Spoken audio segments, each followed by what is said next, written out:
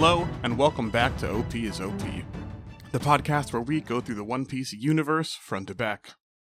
I, as always, am the super veteran and mustached gentleman, Justin, joined by my co-host and a super rookie, the cultist of Carnation, Jacob.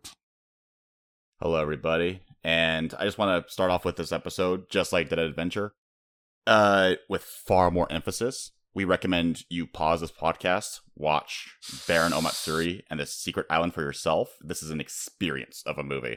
It definitely is, but I also kind of understand if you don't want to watch it. Yeah, that's why I'm saying it's an experience, because Dead End Adventure is classic One Piece action and fun, right kind of thing. We still love it. But this one is definitely much more of a mixed bag. You'll hear it as we go 100%. Into the episode. So, knowing spoilers for this movie will actually ruin the experience. So yeah, go into that movie as blind as possible. And please watch it, pause this podcast, and come back. If you have already seen it, or if you actually heeded our advice, hello, welcome back. And we will be talking in great detail of Baron Omatsuri and the Secret Island. You have been warned. Oh, this movie. Great way to put I mean that in a good way, but there is so much to dissect in this movie. I kind of want to just start off right away. Drip check? Right away? Drip check? It's actually kind of hard to drip check this movie right away without, lightly spoiling some stuff. Because they wear different outfits, throughout different sections, but I'm okay with that as well. Okay, I was going to say, Section 1, Section 2, and Section 3 of this movie. Because this movie does feel like 3 movies put together. Yeah. But it actually does it in a pretty good way. But I want to say the drip check now, because I feel like it would ruin the tone a little bit once we start getting into, the worst parts. Then we go, right. But by the way, did you notice the dress Nami wore? Oh, but man, God. She looking fresh right here, though. Yeah. Anyway, Back to Pain. So, I think I can clearly state that this movie without it has the best drip. Easy. Dude, Usopp again is just looking so fresh. Usopp has never looked better. Both of his outfits, dude, are amazing, honestly. First outfit is really good. He's got the Bob Marley hat, he got the big backpack, he got the white vest. But the second one is when he had that's his best look ever. Yeah, the green jacket with the patch. He has the blue bandana with the goggles. Yeah. He kind of looked like his dad. And he's kind of just wearing baggy, I think, cargo pants, kind of. But man, he is just looking fly there. Yeah, I think Luffy gets the worst one, but again, you got to keep it to the classics. But even then, he's got a orange top with the sleeves ripped off. Same thing with his jeans; they're ripped at the pants, so you can see his shins. Yeah, I think that's kind of intentionally done to just, as it's orange in this context and the color of it, it's kind of like a faded red, which is, I think, representative of the tone of the movie in general. So. Yeah, very sunny and shiny and full of hope and fun. Oh, we're gonna get more into that. I think Chopper had a pretty good look too. When they first got on the island, he had a open button yellow shirt with the white he looks like he's underneath. actually a tourist. Mm-hmm. But also there's also Zoro. His first two I think were very Zoro, right? Pretty plain. But that third outfit, he comes in with that black suit during the barbecue scene. Yeah, he looked so sick there. It reminded me of that, was it Dressrosa where he also wore the suit? Yeah. A suit? Yeah. So that's his, Dressrosa in the future.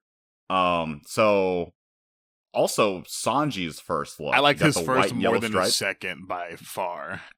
Yeah, his second one is much more open because, they're on the boat. Yeah, he looked really good with, the mustard stripes, the dress shirt.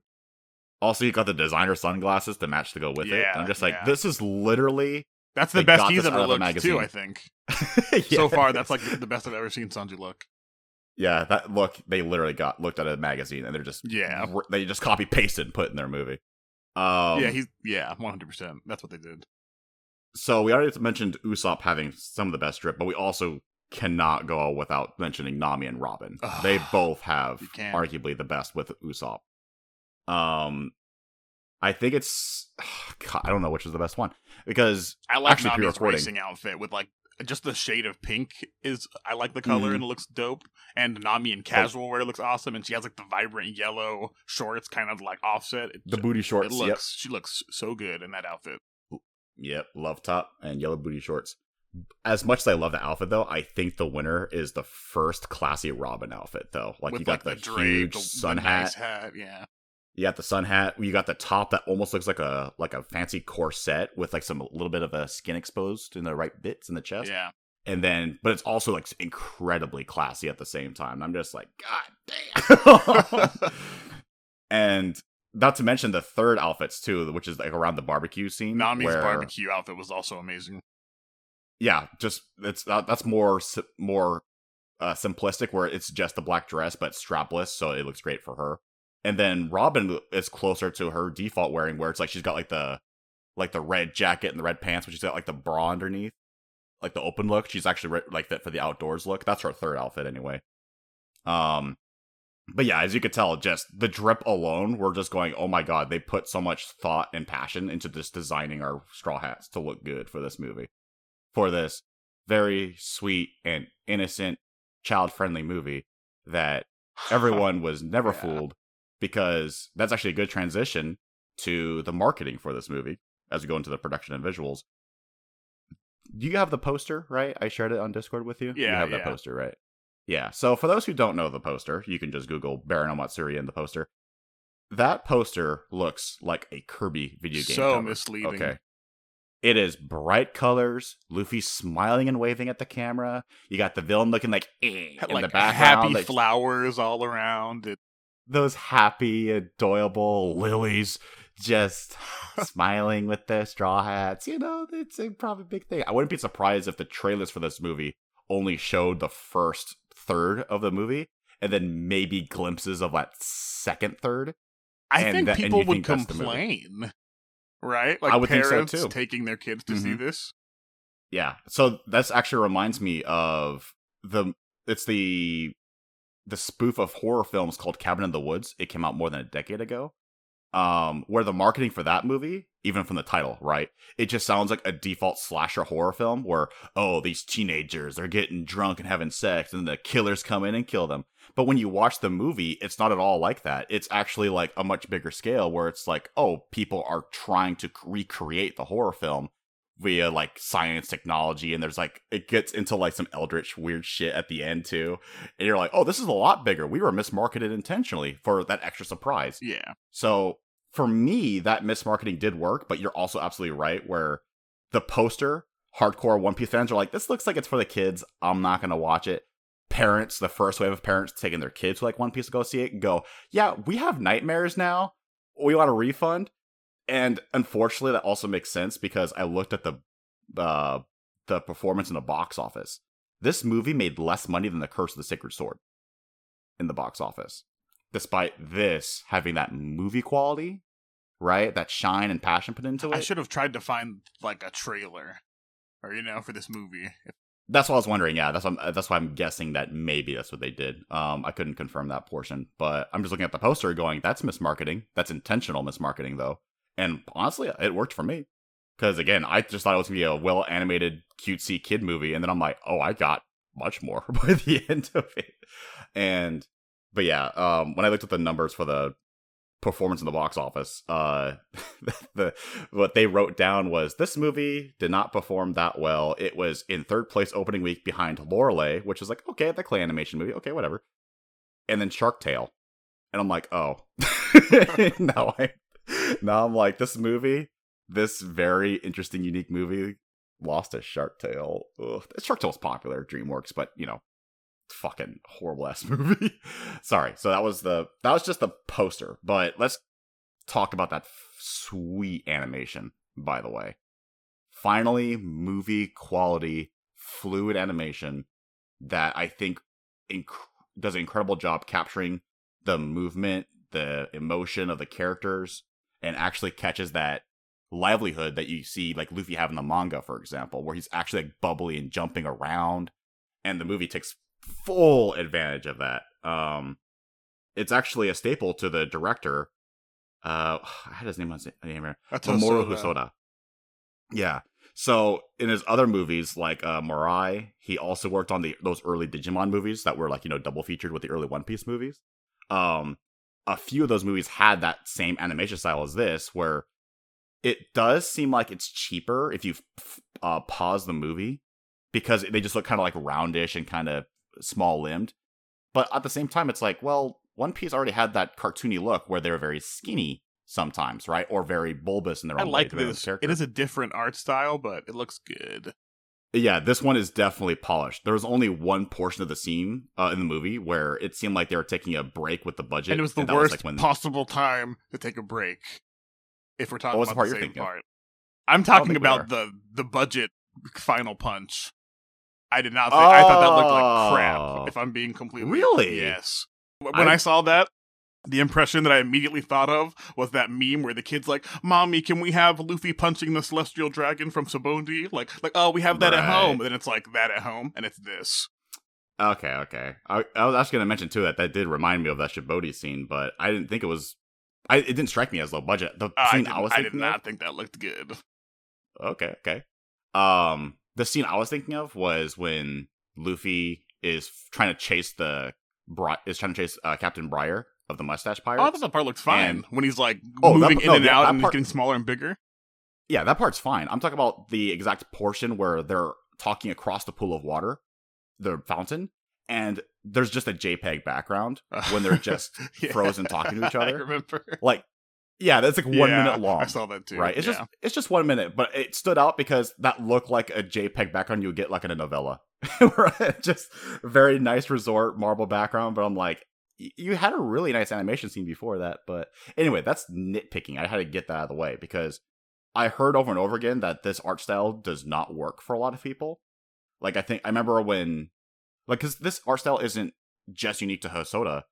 Other types of artists have tried to adapt this, other animation studios. I think the new Pokemon series adopts this style a bit, where it focuses more on movement and emotion rather than, like, still frames looking really good for that snapshot, right? Characters looking cool. And there's a time and place for any of those styles. Personally, I do prefer this because I'm more about the extra details and what the characters are thinking. I prefer this as well. I think this looks awesome. Especially for One Piece. Because the other side of the example I was going to bring is there was actually a fight scene in Naruto Shippuden. The only, I guess, slight spoiler for Naruto Shippuden. I'm just going to say a name. Against Pain in the anime. It didn't look good because it did that same attempt where it was focusing on fluid animation rather than, like, looking good. Yeah. However, it exaggerated the movement way too hard in a series like Naruto, where it's more about, it's actually about, like, using the powers and being serious and doing the ninja moves. But then you had a fight sequence where you have a moment where, like, oh, the nine-tail form is bonking the head of the villain with, like, a block, and he's, like, pummeling him down like a nail. And it looks silly, but that's not Naruto. Yeah. Whereas, if that was a fight scene in One Piece, I'd be laughing my ass off going, that's Oda. That's Oda style of action. Right. I get you. Yeah, got some action in there. So, I understand. See, like, real quick, let me piggyback off that and say that's kind of how I feel about this movie as a whole. What you just said about that. How it's not quite, like, that wouldn't be quite Naruto, right? Like, it'd be a little weird. Yeah.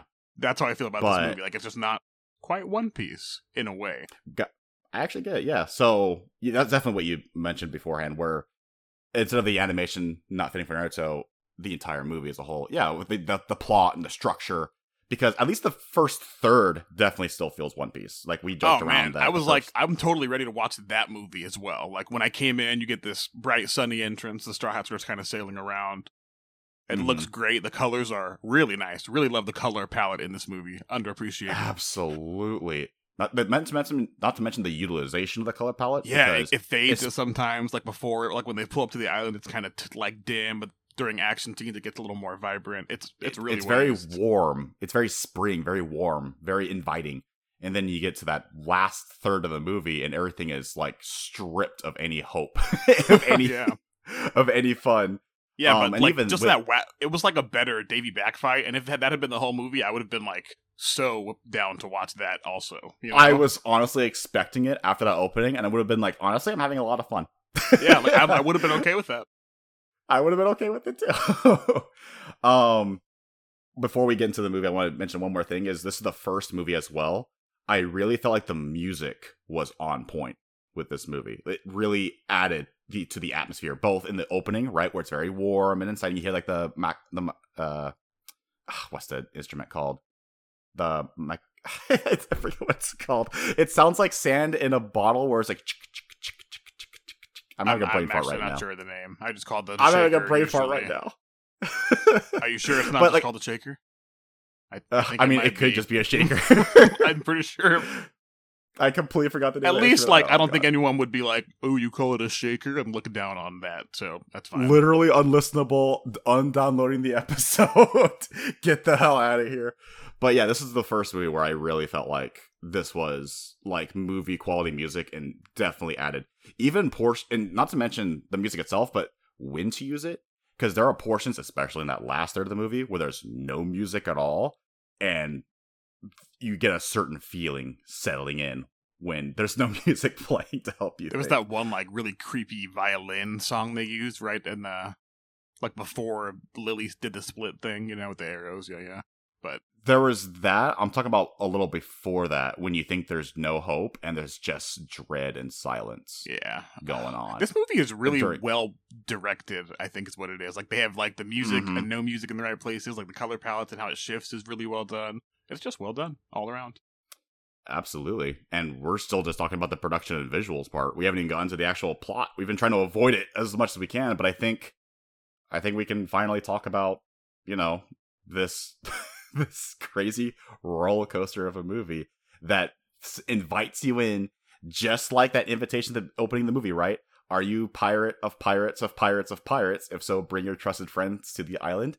It gives you that false sense of like, oh, it's just a little invitation, no big deal, all right? I just want to say, how many times are we going to fall for this? How many times are we going to receive an invitation somewhere to like a fun fantasy resort and just go and believe it is what it says it is? Come on, as long as Luffy is the captain. Hey, Luffy's the captain. You're going to fall for it every time. Because even when you have the entire crew going, this sounds like a trap, like Usopp going, this sounds like a trap, Luffy just goes, you had me at "Are you pirates? We're going." Maybe it just seems a little more tired to me, probably because I have seen, like I said, the last couple of movies, and one of those is like this kind of again. Yeah. Like another pirate festival. So I'm like, oh my gosh, you know, how many times? That's true. In movie format, yeah, that part does get a little repetitive. I will admit that. But yeah, this whole opening sequence, we touched on a little bit, but like, did you notice how during the title crawl, when the ship is like sailing to the island, it looks like a plane in the open sky? Because you associate like a plane flying in a blue sky, like a vacation picture for like all the ads you used to see. So I thought it was a really nice touch. I agree. That was a cool shot. Yep. Zooms in on the merry-go going. You see like passing by other islands where it looks like people just on the beach, just minding their own business, enjoying the sun. It really does make you think. It does a lot, like that scene especially, and just the overall vibe of this intro, to make you think that it is going to be that fun Davy Backfight style movie. Get warm, get comfy, you know what, put on some shorts, get your ice cream and get your ice soda ready. It's going to be a fun movie. And then and then the rest of the movie happens, but we're not there yet. Sorry, I'm jumping the gun here. But yeah, just little details of like movie cinematography as well. There's little details, but now that you said that, it just like made me have to chime in. There's so many little details in this movie and like little hints and foreshadowings of what's going on. It's absolutely less so in the first third, but definitely more in the like the beginning of Trial 2. Even in the first third, I think it's there. Yeah, it's there, but not as relevant. I'm sorry, not as frequent. Trial 2 is when it starts picking up and you start seeing the development, and then if you haven't noticed, Trial 3 just ends up coming out of nowhere to you. But the little details I'm thinking of where it's like cinematography wise to get you more comfortable, where I noticed that this movie actually utilizes a camera technique called a Dutch angle, where it's like tilted on its axis a little bit, so everything looks a little disorienting a little bit. The first time they used it was on the merry-go, right? Because you're sailing at sea, so you're getting a little dizzy, but you still see Luffy completely bounced when he's on the figurehead. So it's like, yeah, because he's a pirate. He's got sea legs. The second time was when they get to the island and they're getting told what Trial 1 is. And Sanji is just so confused what's going on.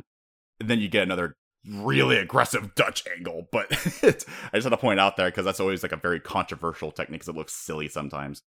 And But not to mention just like the sound design too. You hear the hull creaking in that opening sequence. Oh, random callback. Maracas. That was what I was thinking of. They're probably shakers though. I was thinking maracas. I was thinking of a different thing, but I would still consider that a shaker. A maraca's like a type of shaker, yeah. I think a shaker is just general classification. I guess it's not official, maybe? Wait, you couldn't tell what I was doing when I was going the very descriptive you couldn't tell? I got by me making a shaker noise? Instrument. Yeah, I got it. So, all right. So they first land on the island. They think they've been ripped off, right? They want to go back, but I think Luffy and Chopper both hear music playing. They go deeper into the forest. I noticed specifically that it was Luffy because I thought that might have also been the foreshadowing of the voice that he was hearing. Right. Yeah. That was definitely weird because why wasn't Chopper? Chopper's the one with the hearing.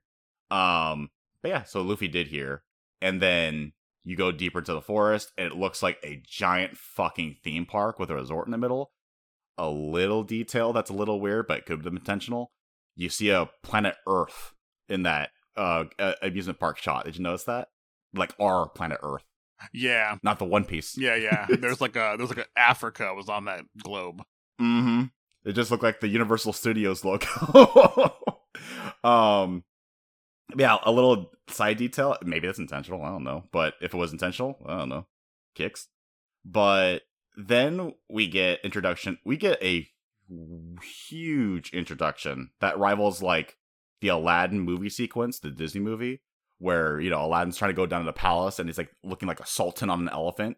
And in this version, we have all these people with suspiciously all with sprouts on their heads. Yeah, I felt like we like landed on Delfino Island from Super Mario Sunshine. If anyone has played that, I was thinking that they too, all have actually. that same kind of idea on their heads, right? Like they have the leaves like that. It totally reminded me of that.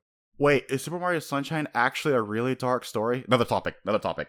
Yeah, for another day. But yeah. There's even a piranha plant in this, like a demon piranha plant. Oh god, man, I'm looking at Mario really different now. But yeah, so we get introduction to our movie antagonist, what we think is the main antagonist in the movie, Baron Omatsuri. And he's just riding in on these elegant elephants with his main officers. There's there's fanfare going on, and Luffy's excited. Everyone else is kind of cautious and a little shocked. And then immediately, you know, he's repeating all the fun things that the Straw Hats were there for originally, right? Nami wanted to go to the spas. Sanji wanted to visit the ladies. Chopper wanted the food. And then he's almost repeating those same portions where it's like, oh, you're going to unwind and relax after you go through these trials of hell. And of course, Luffy's like, well, we have to do it now. He said trials of hell. It sounds fun. And everyone else is like, no, I wanted to relax. I don't want to actually do shit. But, and then actually in a very nice scene that's actually really relevant in this movie, where everyone is like trying to encourage Luffy, like, this is a bad idea. Don't do it. And Luffy's like, what are you talking about? What? Like, he's going back and forth, right? It's really cute. And then he eventually says the line, if it's a trap, I have faith in you guys. Right? And then everyone's like, oh, you know what? You know exactly what to say, Captain. This is actually incredibly important, not just because of, like, a reminder of, like, you know, how close the crew is, right? But how close they are right this second compared to 30 minutes later in the movie, right? That's another, like, side-by-side comparison importance so that the scene brings. So then they decide, all right, fine. Half of them are actually on board. Half of them are going to tolerate it, right, and go along with it because, like, oh, it's, you know, it's Straw Hat stuff. And then the first challenge, it's seemingly like like the challenge itself doesn't have that many details, but you want to talk about it. Right? Yes, I do. The animation and like the choreography was so sick. And generally, they're just doing the. Oh my bad. What were you saying? Oh, I was going to say, like, it's our first Davey Fight Back challenge where it's just capture a goldfish. Oh, it sounds simple. Then the twist is it's actually a Neptunian-sized goldfish. Right. And you're supposed to have no way to win. And the person you're playing against actually has played this game before, so they exactly know what to do and have the right tool to help them and the strength. Again, exactly Davey Fight Back, where it's like, oh, you're challenging them to their game, so they know how to cheat. They know how to manipulate the instructions kind of thing, right? But I will say this first challenge sequence was great, not only animation wise, but just seeing the Straw Hats like work together, or like trying to get the goldfish into their bucket. You have Zoro like bashing it over the side with the sheath of his sword. During this scene, Nami was in actually get another outfit where right when she was wearing the purple dress. That was the first one, yeah. That I didn't mention it as much because I feel like it was very similar to Robin's, but Robin's outclasses that. I liked Nami with like, because she also had a white drape, kind of like Robin, but she had like the pink shaded sunglasses on her head, and I think that accentuated the outfit pretty well. That's actually true. Yeah, Robin had the sun hat, and then Nami had the heart glasses. Yeah, but that's true. I just want to talk about how sick Sanji looked in that scene. Really, when he's like flying across the screen, how well they managed to capture like that kinetic energy and like him flying across the distance, across the screen into those really heavy kicks, sending that enormous like CG fish, which looked okay. It was CG, by the way, flying. Awesome. I have noticed that. Yeah, a lot of movies that come from Japan, they never have a good time with CG for some reason. Like even the ones that are like intentionally meant to be all CG, it's always meant to be a little low budget or weird. It's almost like they don't have the right programming or the right technique, the know-how. Because in this movie, the CG fish, like you said, it looks fine, but you could see the frame rate being incredibly choppy, and it does distract you a little bit. Because you're like, oh, that's a CG fish. Would have been better if they just hand-drawn it like everything else. But, you know, it's a movie. They're trying out new techniques. It's like the opening scene to Dead End Adventure. They want to try new things, but that did not age well either. I also thought it was funny how, like, Zoro was about to turn it into sushi at the end there. Right, and then the Baron's just screaming, hey, you can't use swords. That's illegal. You can't use that. That's wrong. You can't kill the fish. And then the clutch save at the end by Robin and Chopper when Muchigoro, the guy they're fighting against, also incredibly gullible like Chopper. That was a hilarious scene with Usopp earlier. When he was trying to get the goldfish, and then Robin had the hand net to fling it back out of the bucket. Chopper gets the relay, and it goes into the bucket right when the timer goes. Oh, we haven't mentioned that much about the Baron, right? We mentioned he had a very big introduction, but right away, right? I think this is what you're talking about, where Robin notices right away, why does he have a flower on his shoulder? It's very weird. It looks very cutesy, right? It's doing like the narration, right? Where it's like doing the countdown of the timer. It looks very cute and fine. There's a detail I didn't notice the first time though watching the movie. I did notice the second time. That flower has a napkin around it. It looks like almost like a bib. It almost looks like a burqa because it's around the entire head, but then it hangs down like a handkerchief. But ultimately, it acts like a napkin later on. We'll get into that later. But that little detail scared the fuck out of me when I realized it the second time. First challenge is over. Straw Hats win. It's very fun. They're all, they all are happy and proud of themselves. Honestly, the Baron's face reaction to them winning was really good. That's a top tier reaction face. That's also incredibly important as well with the Baron's characterization, because the first time you watch the movie, you think, oh, he's a petty sore loser. Like Usopp says this too. But the reality is, he acts worse more and more because he's realizing that they're kind of making fun of his crew. They're making fun of like Muchigoro, like, oh, he's not all hot shit. Yeah, that was no big deal. So it felt like he was, being protective, right? He was being like, how dare you insult my crew? How dare you insult their honor? Mm-hmm. But first time through, it definitely, with your limited perspective on his character, it definitely feels like Usopp's in the right here of like, oh, you're just a sore loser, right?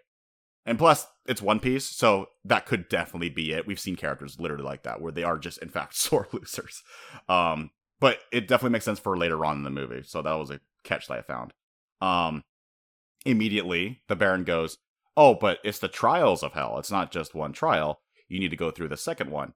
Immediately, Nami is going, well, actually, I'll say, as far as the foreshadowing, there was that moment Chopper fell into the water afterwards. He got, like, knocked off. Right. And then you can kind of see that, like, sea of ships, like the graveyard of ships in the water. All the ships, at the bottom of the ocean, destroyed. And they don't draw attention to it. I don't think Sanji even noticed it, maybe, but... No, the camera draws attention to it. That's for the audience, for us to do. But none of the Straw Hats noticed it whatsoever, because Sanji was busy saving That's one of the first unsettling things. Mm-hmm. You're big. Oh, what's going on here? So right away, right, the Baron goes, oh, you need to go through the second trial. Nami and the other Straw Hats are going, hell no. Luffy still wants to do it, but he's in the minority this time, right? He's just at this point he's begging, Nami, come on, turn back. But with we didn't mention it really, but it's important for this scene. Again, there's a lot of details in this movie that really are well directed, well crafted together. Where when they're setting up Trial 1, the island like motions around like engineering wise, where like, oh, the stage is being set. You see the forest moving, and now we have like the big ocean backdrop for the goldfish, right? So because of that scene, I could easily figure out in Trial 2, remember that first person perspective shot where Nami's getting lost in the jungle with the straw hats? That's right after this. They can't, right? That was right after Trial 1. Yeah, they're trying to find a way back because they don't want to do Trial 2. They want to leave. She can't find her way back, even though she's a navigator.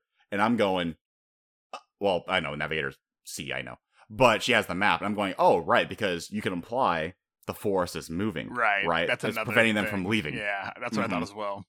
In hindsight, obviously, I didn't think that initially. I just thought they were lost, which I did think was weird. Though I was like, "What? Nami's like misreading a map?" I was like, "That's bullshit." Yeah, and then she's like blaming the map for being useless. That doesn't sound like Nami. Again, it doesn't sound like Nami. That'll be a very important detail later on as well. So they eventually, well, they should have realized when Zoro goes, "I think it's this way." You should have done the opposite direction. You had a much better chance of finding the ship that way. But unfortunately, yeah, they just got lost. They do find a picnic that someone left recently. Also during Trial 1, we saw a guy with binoculars, like watching the shots from afar. And that you're teased for another character later on. But yeah, so they run into the Baron again. He's conveniently has everything set up as if they were trying to find him for Trial 2. Because again, that forest is moving. It doesn't tell, so, sorry, for those who don't quite understand what I'm saying, the movie doesn't tell you directly, but because of that opening shot with Trial 1, you can infer, especially after you watch this movie, right? That forest is intentionally moving around to keep them trapped because you need to get more time to let the distrust occur, right? To get the crew hating each other more time apart. These trials like kind of like push them to the brink. And here's the Baron just waiting for them, like, oh, you just happen to find us, happy. What a coincidence. What a coincidence, yeah. Even though you're trying to get your way out of here. Oh, you just found your way back to me. So they announced Trial 2, and it's not as simple as the catching the goldfish, right? Because this one is actually like how would you describe it? It's like you have to like throw the tubes on the other opponent before they put the tubes on you while you're racing in watercraft, like jet skis almost. And the area just looks like Venice, right? The water canals, right? Or even Water 7. Yeah. Not as fancy as Water 7 because you just got the canals. So I'm like, discount Water 7. That's fine though. Again, it's part of the facade, the illusion of the island, right? Because after the next challengers, the Kiros, I don't know their names. I just know they're Kiro something. Kiro. It's frog. Yeah. The 4 frogs. They mock Nami, the one who wanted to challenge, but they mock her, and then she's like, "Oh, we're doing this challenge because they called me old." So I'm like, all right, fine, it's good enough. But this challenge is more limited. There's only 4 people participating, not all the crew. It's in 2 teams. You have Nami and Usopp, great team, and Sanji and Zoro, not a good team, unfortunately. We know this from Davey Fight Back. Also, I just thought in general, for the whole theme of the movie, because you used this Usopp-Nami pairing, kind of jumping ahead later, because they're a pair that usually does get along really well, to kind of showcase the theme of them no longer getting along later as everything starts to fall apart. Like, that doesn't really work with Zoro and Sanji, because they're always fighting anyways. Yeah, so I did like that choice, though, like writing-wise, because, obviously, Nami and Usopp, right? That's the clear one that they definitely get along. But for those who know the manga and the anime, they're caught up, they got through Davey Fight Back. Zoro and Sanji have a rivalry, but they're able to at least contain it when they understand that, hey, shit's gonna happen if we don't actually pull it together for 10 seconds. This challenge, they never get to that part. It's like it actively just gets worse and worse, because there's a moment where they could have easily gotten the wins, right, in that challenge, and do that. What would they do in Davey Fight Back? They'd like just give us 10 seconds, right, and they do like a tag team combo. In this movie, it only happens kind of once, but only out of annoyance, because the challengers are like trying to get up to them and try to put the tubes on them, and then they both attack the ship at the same time eventually. But instead of finishing the challenge, they just go back to fighting each other or staring at each other intently. And there's not even a mention, later on in that trial, they actually put each other in harm's way intentionally, or sorry, not intentionally, but more like Yeah, lack I of wouldn't say care. like intentionally, but Yeah, lack of care, lack of finesse. I guess as we're talking about the challenge, let's finish up the trial real quick. So this is what we're talking about, right? The racing scenes. This is when Nami and Usopp look their best. there was another moment in there that I thought was a little out of character for at the end, especially because during this race, I mean, okay, do you feel like within it there's that much to talk about? I felt like it was kind of I feel with in the middle and the end. Again, not really the Kiros, right? The challenges are whatever, right? They're just movie. They're movie fluff, right? It's the fun stuff because one of the Kiros, he just makes quotes all the time. Whatever. Haiku. He was talking in haiku.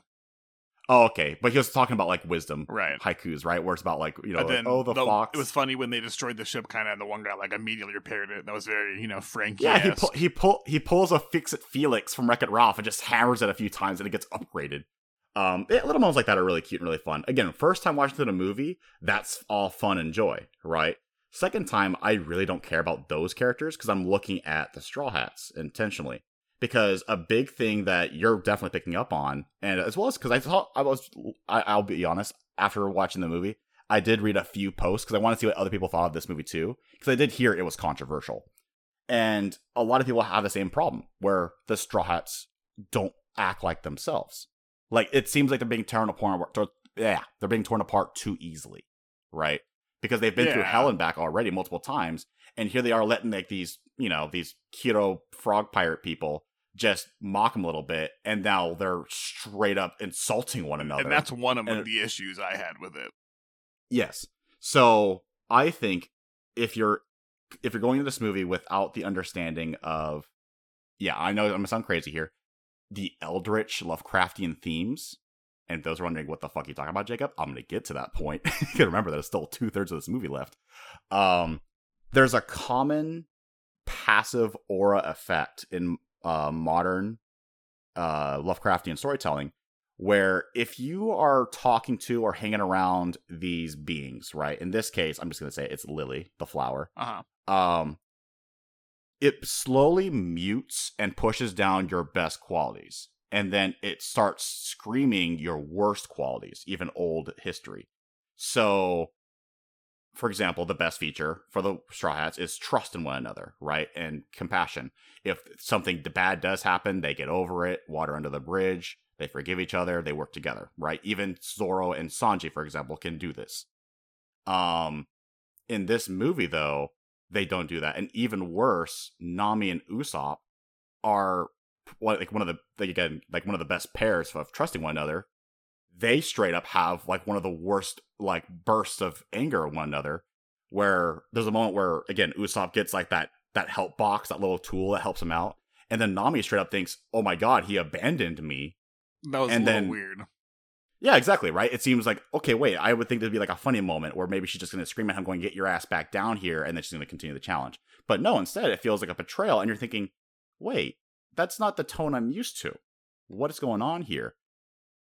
But like the hints throughout the movie it's implying there's like a darker secret going on, so that's why I wasn't lost at this point. I'm thinking, this has got to be intentional, right? This isn't just bad.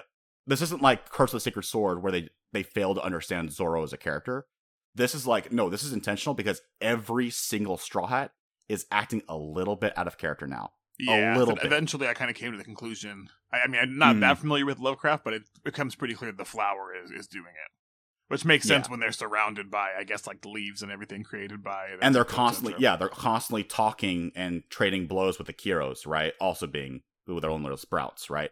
And while that's going on, Luffy, Robin, and Chopper, they're in the resort, right? Taking having a chill time, waiting for the trial to finish. They're not as bad with that quote unquote corruption going on because they're doing their own thing, right? Luffy had his little thing with Briar. Chopper went out on his own, although that's still out of character, right? Because Chopper usually doesn't just go out on his own. He's looking into the island. Right, and that's why you're going, okay, that sounds like he could do it, right? You're not completely, like, off that idea. Robin getting intel by getting Muchigoro drunk was a great scene. Getting him drunk and getting details. She gets the name Lily Carnation, flower that grows on the mountain. She gets a little suspicious. But this is also old Robin. So, actually, I wanted to ask this real quick. Would pre-Water 7, Robin at least tells someone the intel she's got. Because I feel like at Jaya she did, right? Yeah, where she's she like, oh, I got intel. Yeah. So she was still distant and in the shadows, but she would still like keep the Straw Hats up to date of like, oh, by the way, I found this out. She's still kind of looking into it. She heard, like, I think she knew about the flower by just Robin knowledge.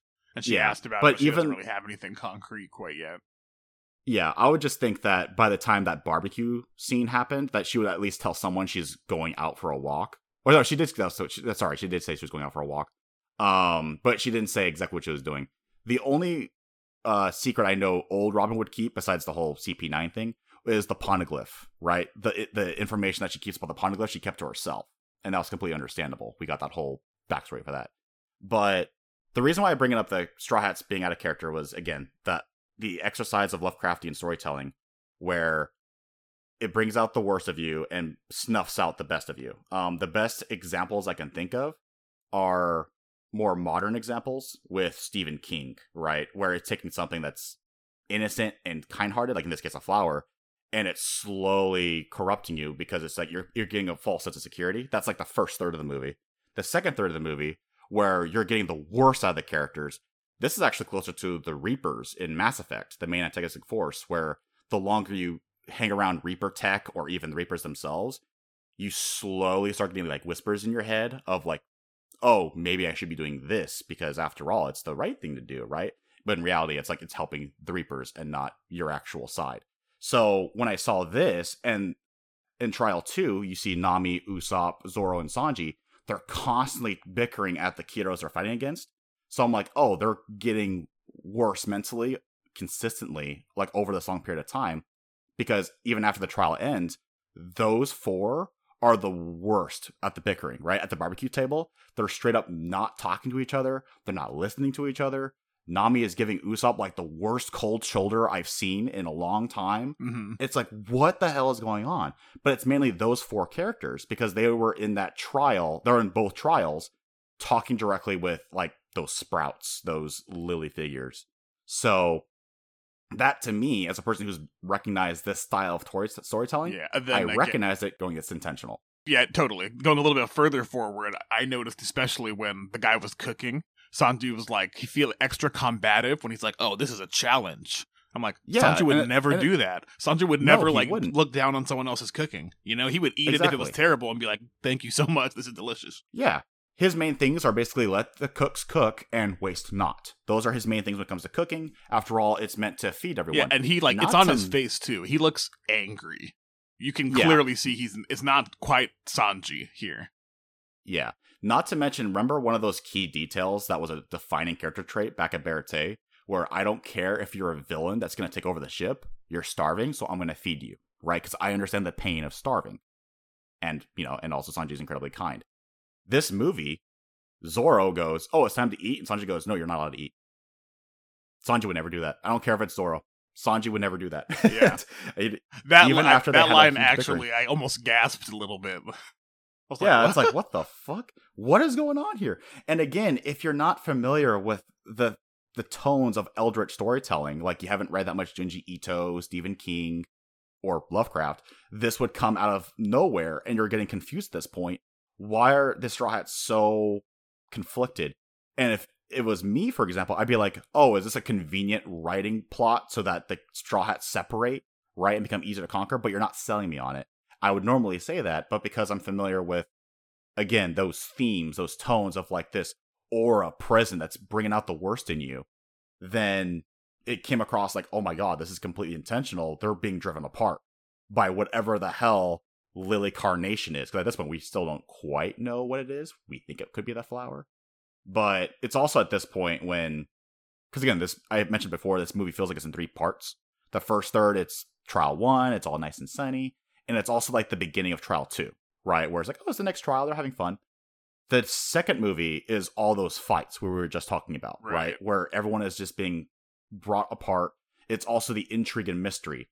Chopper goes out, he finds that the city, the island they're on, is completely empty, and he finds this massive graveyard. He also runs into this, I'll admit, pretty cute pirate family, right? It's literally just a family of pirates. Like a dad and a bunch of kids. Yeah, and the dad is basically like a discount I have Usopp, things to right? say He's about dealing with this cowardice. man. Yeah, I do too. But at first, he's like, it seems like he's like Usopp, right? He's pretending that he's strong. He's trying to show off to his family that he's a reliable guardian, right? That can protect them. It doesn't work out because Chopper just transforms into his big bulk form. I know. I like how he's like, "Oh, you're a little monster," and then Chopper's like, "What did you say?" Like, that was great. But then, the dad comes clean, going, "Listen, I'm just trying to fool them. Can you please play along?" And then Chopper plays along. Again, I feel like Chopper was one of the least "quote unquote" corrupted because, again, he hadn't really spoken a lot with the Sprout figures like those previous 4 Straw Hats. Right. So Chopper is still being Chopper at this point. And he's interacting with the family, right? They found out that they got shipwrecked here and they can't find their way out. But they're trying to figure out like what's going on because they feel a little uneasy.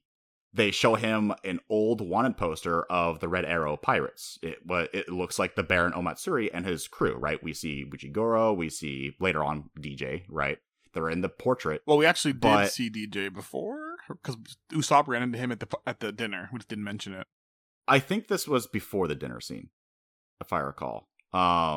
Regardless, it doesn't quite matter. The important thing is Chopper was wondering, how come everyone looks the same except the Baron? The Baron looks a lot younger in this poster, but before anything else can happen, he is struck with an arrow, like straight up in a scary looking scene. Because also, like, Chopper just died. I think right here, like, literally is when it cuts to Nami, who's flirting, talking to Muchigoro, and he's like, "Oh yeah, the captain's so strong. Even if we like ran into Roger, he could take him."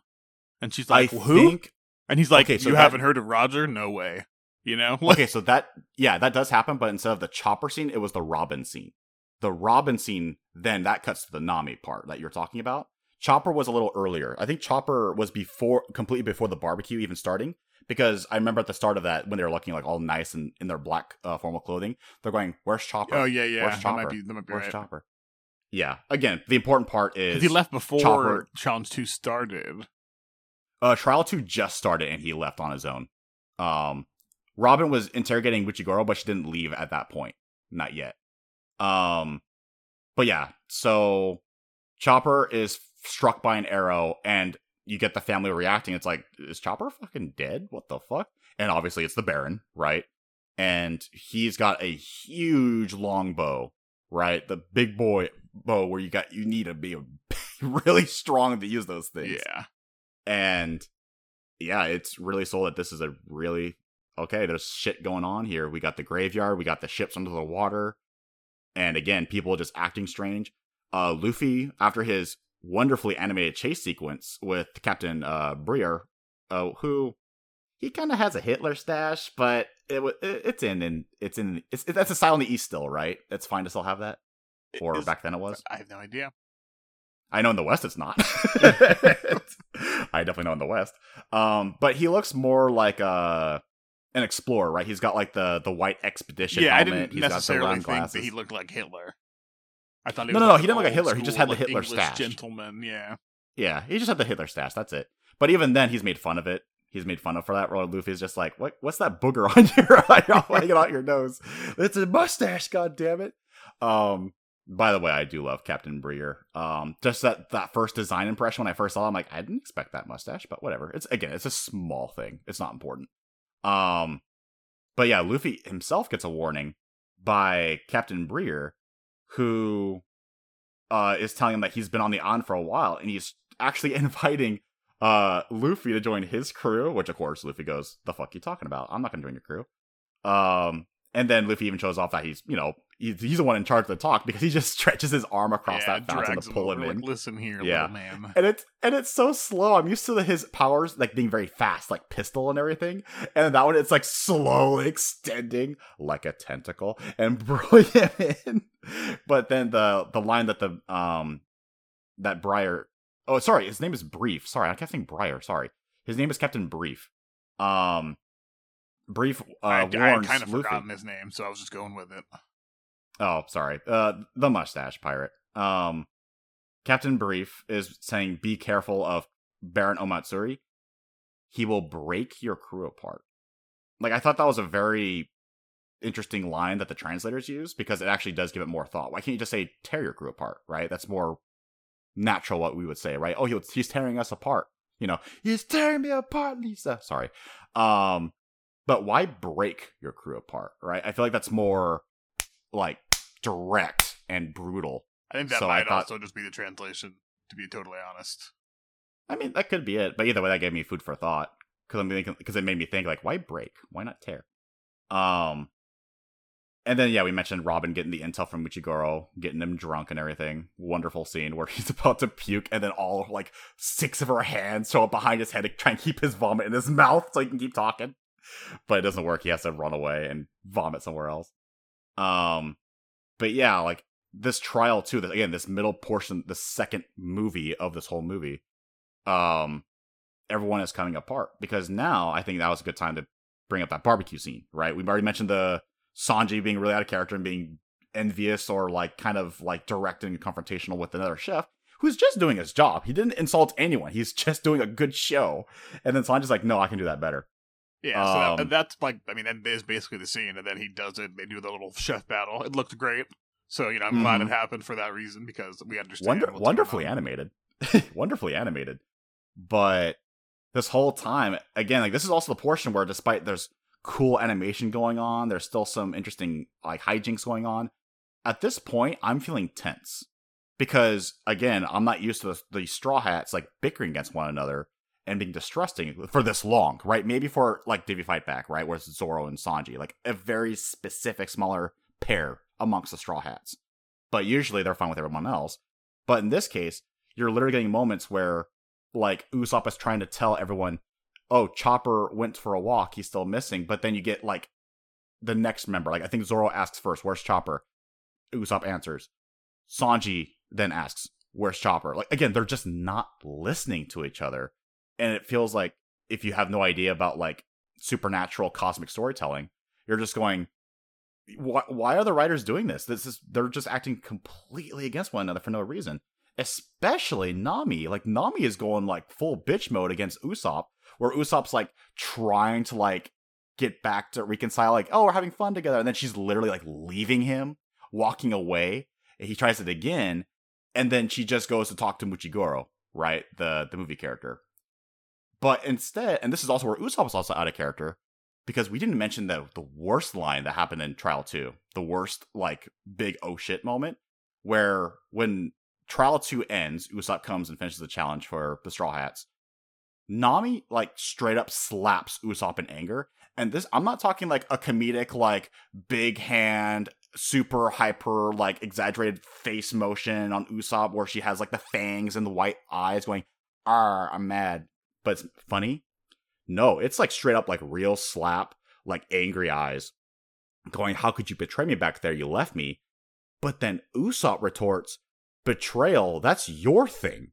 And then that gets her extra mad. But then I'm also going, Usopp, what the fuck? Yeah. Like, you're taking back old dirt that was resolved all the way back at Arlong Park. You witnessed it firsthand when she pretended to stab you, but she stabbed her own hand. And that's when you realized, oh, she's on our side. But again, because of that supernatural element bringing out the worst people, it's like the worst in people. It's bringing back this old ancient thought maybe that Usopp might have had at some point in the past. And then he just blurts it going, betrayal is your thing. And then worst off, when Nami is giving him the cold shoulder, instead of Usopp realizing, oh shit, I fucked up, didn't I? I need to apologize. Instead, he's going, what's her problem? Like, it's her fault, not his. So, the best character traits of the Straw Hats, in which they're understanding to each other, they trust one another. If shit happens, they'll address it, right? And then patch it, get better, and move on and heal. That doesn't happen whatsoever. They're accusing one another. They're the problem. They're the problem. They're the problem. They're coming apart.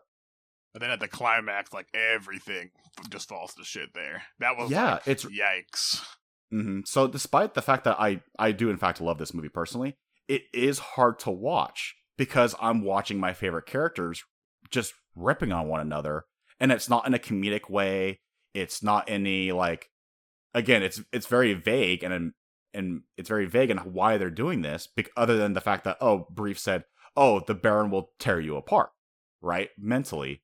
But there's never, like, this is kind of weird. There's never, like, a 20 exposition dialogue plot dump like from the last movie, try to explain how the island works exactly. Because again, the director and the writers are like, no, we're making a movie, we're telling a story, we're doing our own thing. Every minute is precious, right? So we have to convey a scene, we have to convey a tone, a feeling, and we're progressing. We have this idea in mind. And again, they nail that portion. But because of that, it leaves it a bit up to the viewer to interpret what's going on. For me, it felt natural, it felt familiar in terms of Lovecraftian storytelling. But Lovecraftian is also kind of niche. Not everyone loves Lovecraft. Like, people know what Lovecraft is, but rightfully so, not everyone loves it. It's kind of vague and all about mentality and madness. I mean, this isn't like that crazy. Lovecraftian necessarily. This is like light at best. So. This is light, yeah. This is more a modern take. This isn't like... This is closer to Stephen King rather than like Junji Ito, right? But like you were saying, Ito, the Lily Carnation and I think like drawing out and kind of changing them is definitely what's going on. I think that's supposed to be the takeaway. Yeah. Yes, that's what I was getting to. Thank you. Thank you for clarifying, actually.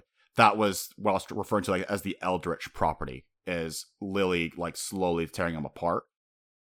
Mentally, friendship-wise, but in terms of like literal Lovecraft comparison, like no. If it was actual Lovecraft, this would have a very bad ending. No one would have gotten off this island alive. That's real Lovecraft. It almost looked like it for a second, but it almost looked like it. Yeah, exactly. Or like Junji Ito, right? The more modern take of Lovecraftian storytelling, where it's like there's no dimensional aliens in this one. Like it doesn't go that crazy. It doesn't go that cosmic. But you could definitely tell with the imagery they use later on, they kind of want to take inspiration from it, because we get those great iconic shots with the moon later on. Yeah. But sorry, I'm jumping ahead. And there's a portion. That's when we get this action scene, right? When they get attacked by the real quick. There's one more scene before that action sequence. It's when, again, Nami is trying to avoid Usopp and the crew, giving him and them the cold shoulder, and even Muchigoro is like they're getting flirty, right? They're actually she's calling him Mushi. That's the Roger part. But Muchigoro actually asks her, like, why are you talking to me? I'm a stranger. Why are you not with your crew? And then she goes, I actually don't know. Anyway, so the movie is loaded with moments like that where even the Straw Hats are going, why are we acting like this? But they don't ever linger on it too long, because that's part of what I'm familiar with, right? Like, it's just enough where it gives you a little bit of hope that maybe they'll try and see what's going on, but they've fallen too far into the corruption, right? That influence. And then Nami continues talking to Muchigoro, and we get this beautifully tense scene, or beautiful in the dark sense, because I'm talking about the candlelight in the glass, where it's super calm and relaxing. But when Muchigoro remembers these old memories, right? Gold Roger, that cruel storm. And then the candlelight starts flickering, getting tense and like crazy. His face like melt, and he starts to look like a zombie. Yeah, he becomes drained. It almost looks like he got attacked by crocodile, because the water was drained from his body almost, right? Yeah. And I believe that was incredibly intentional, because again, these are sprouts that we learned by the end of this movie. They're not actually the real crew members. Yeah, it's just like putting memories into plant fiber replicas, I guess. Yeah, it's almost so good that you almost think that, are there souls like trapped in these bodies? Because the personalities are there, almost one for one. From what we can gather from the Baron, seem to be there as well, intact too. Yeah, and when they get too far and they remember the storm, for example, then they lose their minds and literally become insane and fall unconscious. But yeah, we see that. We also saw that later with Kappa Boy DJ. Yeah, a little later, exactly. And that one's much more direct. Like, if you didn't realize with Muchi of like, oh, he just had a bad memory and then collapsed. The DJ is like, no, you should be catching on what's going on at this point, because DJ should have been dead after what happened with DJ when he started catching on. Right.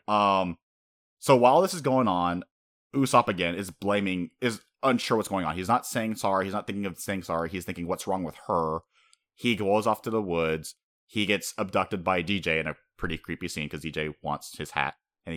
Usopp made fun of his dialect. Usopp, you can't just do that. But Usopp gets abducted. And then they realize now, hey, Usopp's missing. What's going on? And this is right when things are getting really fucking tense, because now we're like down to, oh gosh. Yeah, there's so much in this movie. The Robin sequence. The last part kind of blends together pretty quickly, honestly. Like after this scene. Mhm. So Robin goes out for a walk, right? She drops the name Lily Carnation to the Baron. The Baron doesn't flinch or anything, he's like, right? never heard of it. Yeah, never heard of it. He's pretty good about that. There's interesting He's been- flowers on this island. You don't say. the Baron has been doing this for quite a while. He knows how to keep the act up. And Robin confirms she finds of like what's going on. She finds a lot more shipwrecks further into the island, or at least along the beach somewhere. No, further in the island because it's right at the base of the mountain. And she finds only one ship that was washed up through natural means. Everything else was like destroyed. And then that's when the Baron confronts her, going like, "You found too much of my history, right? You're getting a little further in." And then Robin again asks, "So where's Lily Carnation and what's the deal with this island?" The Baron points up, and then we see this giant, like, it looks like a string at first, but it's actually like a flower stem. But it's so massive, it's like it looked kind daunting. of weird, actually. It looks like a piece of It- rebar that's like kind of curled, like into a spiral. Yeah, that's also why I brought up Stephen King and Ito. Those two have delved with like eldritch storytelling, but they also know how to take things that are like seemingly simple, like a clown with Stephen King, or like a circle, a spiral with Ito. In this case, it was just a flower stem. What's so creepy about it? You just gotta change something and have like the right tools to give it that ominous dread. In this case, it was just on top of a mountain, almost like a dragon almost, but it's just a stem. Why does it look so weird? But it's also massive. And then Robin's realizing, wait, that's the fucking flower? What's going on? The Baron draws his arrow, and then you just see Lily, the flower on her shoulder, start spazzing out and doing like almost like a seizure-inducing animation because it's so quick and so colorful, but just the eyes, right? And starts laughing before he takes the shot, and then Robin then bites the dust. And you're like, what the fuck is going on in this movie, dude? Yeah, it's really dark from here. And then basically, I think at this point we're like back at the we're back at the other barbecue. Straw And Hats are like start getting attacked by his other minions. by Exactly, DJ yeah. Kappa, like bombs, like plate bombs everywhere. It's just chaos at this exactly. point. It becomes complete chaos. And then Zorro Absolute. starts to try to do that Zorro thing, take this guy out, and he just goes right through him. It goes. He does cut through, like Right, you see, and like I a little assume he's, line like, in the shirt, Kind of restitching back together, right? The plant. a little bit, yeah, because the Something. shirt is still like cut a little bit, but the DJ, the character named DJ, he's actually going like, "Why am I not bleeding? Why aren't I dying?" And then because at this point I'm fully caught on what the movie's trying to do, and I'm just screaming, "Because it's a god, Zorro! You can't. Gods don't bleed."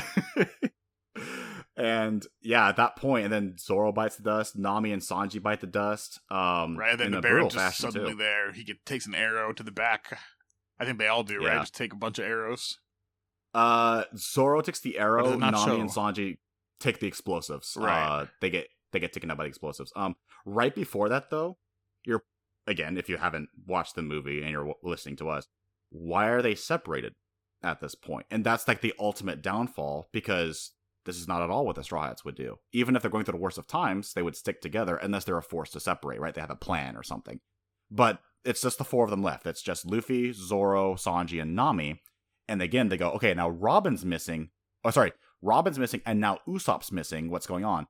And a final dose of out of character. Sanji lashes out at Nami. Where's Usopp? And then she even looks a little shocked, going, Right. I don't know. Like she has nothing to say. Usually, the character who has, the best idea, the best logic besides Robin or Chopper, she is completely dumbfounded and doesn't know what to do, not to say. She has no understanding what's going on. Again, she's usually the girl with the plan. Remember Arlong Park. But in this case, she's just completely helpless at this point. Sanji and Zorro at first are confrontational with the Baron. Like, we don't want to do your next trial. This is bullshit. We see DJ with Usopp's hat here. Where's Usopp? But instead of them uniting against the Baron, right? Oh, Sanji also accused Luffy and blamed him for everything. That was the final, like, oh, fuck Yeah, moment. this movie makes sure that you know that something's going on with their personalities. Yeah, that's why I'm trying to stress here with people who didn't like the movie because the characters were out of character, but they didn't understand why. The movie is intentionally making them act out of character. And this is the final portion where Sanji is blaming Luffy, his captain. This is all your fault. You want to do these trials. That's why we're being torn apart. And on top of that, when the Baron and the DJ even admit, yeah, their friends are missing, you can try and go find them, but Dodge are snipers, right? At that point, they're not even bothering with the fun games anymore. And instead of Zoro and Sanji fighting the Baron with Luffy, they split up. And they go, screw this, I'm going to find them myself. Sanji goes his own way too. Nami for a second goes, Luffy, what should we do? But Luffy was so struck too, going like, what the fuck's going on? And like, what the hell happened to my crew? And then Nami even goes, all right, screw this, I'm going to run. And abandons the captain. So, and all the rest. So, at this point, I think Luffy is the only one who's able to catch on that the Baron is directly responsible for everything going on. Or at least he thinks it's the Baron. I think that's Lily. kind of part of Luffy's just general understanding of a situation, because he's fighting the Baron. I think he does, yeah. He seems to understand that he needs to deal with this guy, see what's up. And yeah, I did say that each character acted a bit out of character. I will say, it's not quite out of character, but more like it takes longer than usual. Luffy didn't quite get the feeling that something's going on until like half of his crew is missing. Yeah. Whereas I feel like normally Luffy would sense this right away, right? My family, my crew is missing or they're not here. Something's happening to them. Whereas it took him that long because he's getting distracted by the eating and the festivals. He was having too much fun. Where, again, we love Luffy for that kind-hearted nature of his, but he knows when to have it, right? And knows when to get serious. So, at that point, that's how he was influenced. He was a bit too late in that sense, right? That understanding. Then we have that action sequence where Luffy, rightfully so, attacks the Baron, but the Baron is ready, and then we see how those arrows form. That actually looked like good animation. I don't know if that was CG or not, but it was like roots from the bow forming in his hand from the flower. And then it worked like, what's the blue guy from Guardians of the Galaxy? Yondu? That sounds right. The arrow he fires, it works like that. He fires the arrow at Luffy, he dodges, but then the arrow stops, turns, and homes in on him again. Over and over again. And it's destructive. Anything it hits, it just explodes. Yeah, Yondu. And that's happening like that. the same time pretty much that Zoro is fighting the Kappa when Sanji and Nami are up top. Or outside, yeah, exactly. Guess, during that chase sequence. Yeah, during that chase sequence. And they fall one by one. We got another tease again where like something's wrong with the Baron's crew. Like he's trying to keep it together, right? He's trying to keep this. It's not even a tease at this together. point, you know. It's just like not telling us exactly what's going on, but we know that they're undead. I think that's pretty obvious at this point. But at the same time, you're not sure quite exactly. Honestly, it kind of the extent is obvious to be in hindsight. real. It is in hindsight. No, I honestly, I guess the only thing you don't understand, like is the plant gonna absorb them? I felt like I understood that though. At this point, I was like, okay, they all have plants on their heads. It's a weird giant flower that Robin's looking into. Their plants make them zombies, right? Yeah, like that's it. And then Lily's making this very scary fucking face whenever that arrow is being fired. And then when Luffy is trying to avoid the arrow, he gets a face plant into the dirt. Brief actually saves him because he has like a tunnel network underground. Because again, he's been on the island for quite a long time. And then we cut to, I guess, the start of the third movie, like Chopper, right? With Chopper and the family, yeah. And yeah, so Chopper is at the top of the mountain with the family. It looks like a graveyard, or like a wasteland. Sorry, it might as well be a graveyard. And we see the stem up close. It is giant. We see a full moon in the background. And everyone's freaking out, right? Because obviously, like, what the fuck's going on? And then we see, like, these weird supernatural threads come out of these holes at the end of the stem as it starts, like, pulling up the daughter, Daisy. And starts pulling up. Those threads creep me the fuck out of me. Yeah. Because at this point, the music is incredibly ominous. It sounds almost like a pipe organ in slow motion playing, like, one or two notes. I don't know the exact instrument playing, but it sounded so fucking creepy while it's going on. While, again, this eldritch being was about to take this little girl. Chopper comes in, saves the day. Chopper punches the stem, right? Punches the stem. Good moment for him. Frees the girl. The Baron's there, though. He blows an arrow at Chopper's feet, makes him lose his footing, just long enough for the stem to then grab Chopper. And you're going, oh fuck, this is a god about to eat, oh fuck. Then the family tries to save Chopper, right? No avail. But then, like, the scariest part of the scene is when you see that it already has Robin. It has everyone at that point. Yeah, and it shows. I think Robin was the first one. You see her body and like imagery really creepy. They kind of look like they're like glowing red almost, like on the white flower, so they look like bloodied. It's evocative. If you're into that kind of thing, it looks really cool. And I mean, that is my aesthetic that I love, but the fact that it's One Piece characters makes it so hard to watch because I love these characters. And the worst part too is that when the family was trying to save Chopper, Papa, the main pirate guy, he actually pulls them away and lets the Lily eat Chopper while saving his own family, right? And then he even has like a outburst himself where he slaps his own wife of like trying to stop him from what he's trying to do to save the family. That's his daughter. No, Papa. Oh wait, is that his daughter? Yeah, the bigger lady? 2 daughters and a son.